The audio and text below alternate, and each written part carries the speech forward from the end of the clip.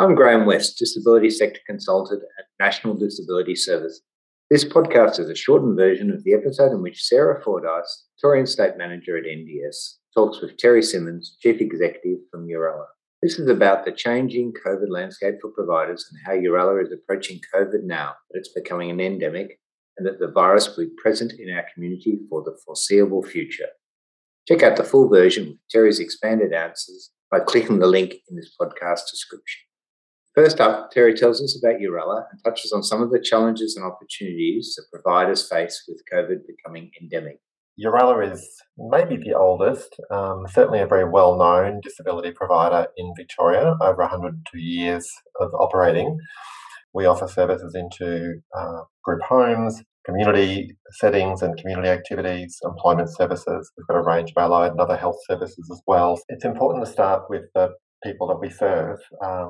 There are plenty of papers now from overseas, mostly dating to earlier variants of COVID, but they certainly all point to increased inherent risk for people with a disability. In general, Australia has done pretty well, I would say, overall in terms of mortality for people with disabilities. The largest study of young people with intellectual disability in Australia, which found they live with higher risk of heart disease related to physical activity, diet, stress, etc. These things are absolutely going to increase the risk and the outcomes of COVID for our community. So the vaccination uptake has been excellent. We have always found our clients and families, they're very engaged with information. So there is some research on this. People with disabilities tend to be more engaged with information about COVID than people without disabilities. That, I think, is an opportunity, actually. The fact that we have a community that's really engaged and very active in promoting health and helping to manage the situation that we're all dealing with. Next, Terry mentions considerations that providers need to apply when creating strategies and processes for this changing landscape.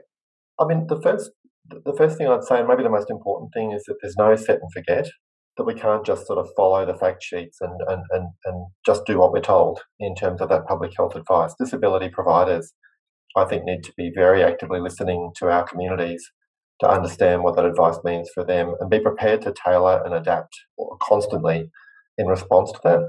So listening to communities and the impact that public health advice has on them is very important. Terry now covers some strategies that Yooralla has explored when faced with the idea of COVID becoming endemic. Yeah, well, there's so many things, but I might touch on a few. The first is about support for our staff. Staff described 2 separate outbreaks they've dealt with over the last 6 months. They said they found it difficult now to talk about it because they felt like they had PTSD after the experience. It was so difficult for them, isolating within the home, within their own homes, privately with their families in order to protect their families and also protect the workplace and the residents. So I guess we're continually thinking about how to properly support our staff. We have had for some time financial incentives in place for staff who are working in COVID-positive environments. The second one is about what I might say call central versus devolved management of outbreaks in the organisation. We have, for most of the last couple of years, had a fairly centralised approach to managing outbreaks.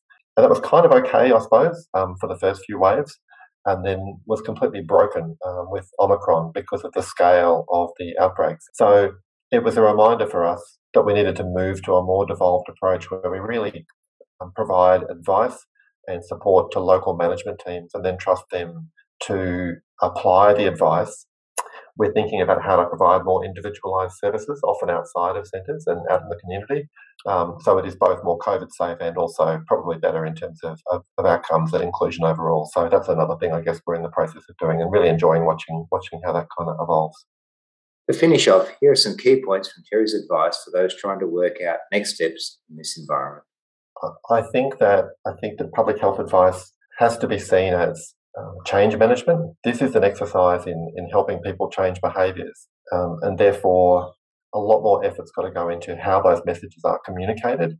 And if we're talking about people living with a disability, their carers and families, and the workforce in the disability sector, who speak many different languages, come from a range of cultural backgrounds, have a wide range of professional qualifications, but many of them no professional qualifications at all, we have to think very hard about how those messages are translated. So my message to government would be to make the extra investment in getting people with lived experience and people from the workforce in the room, to add that extra step of how do we translate this into something that will actually be taken up and understood in the community more generally. So the second one's about the built environment. I mean, I know the Victorian government, for example, has in the past had annual grant programs for shade sales for schools and childcare centres.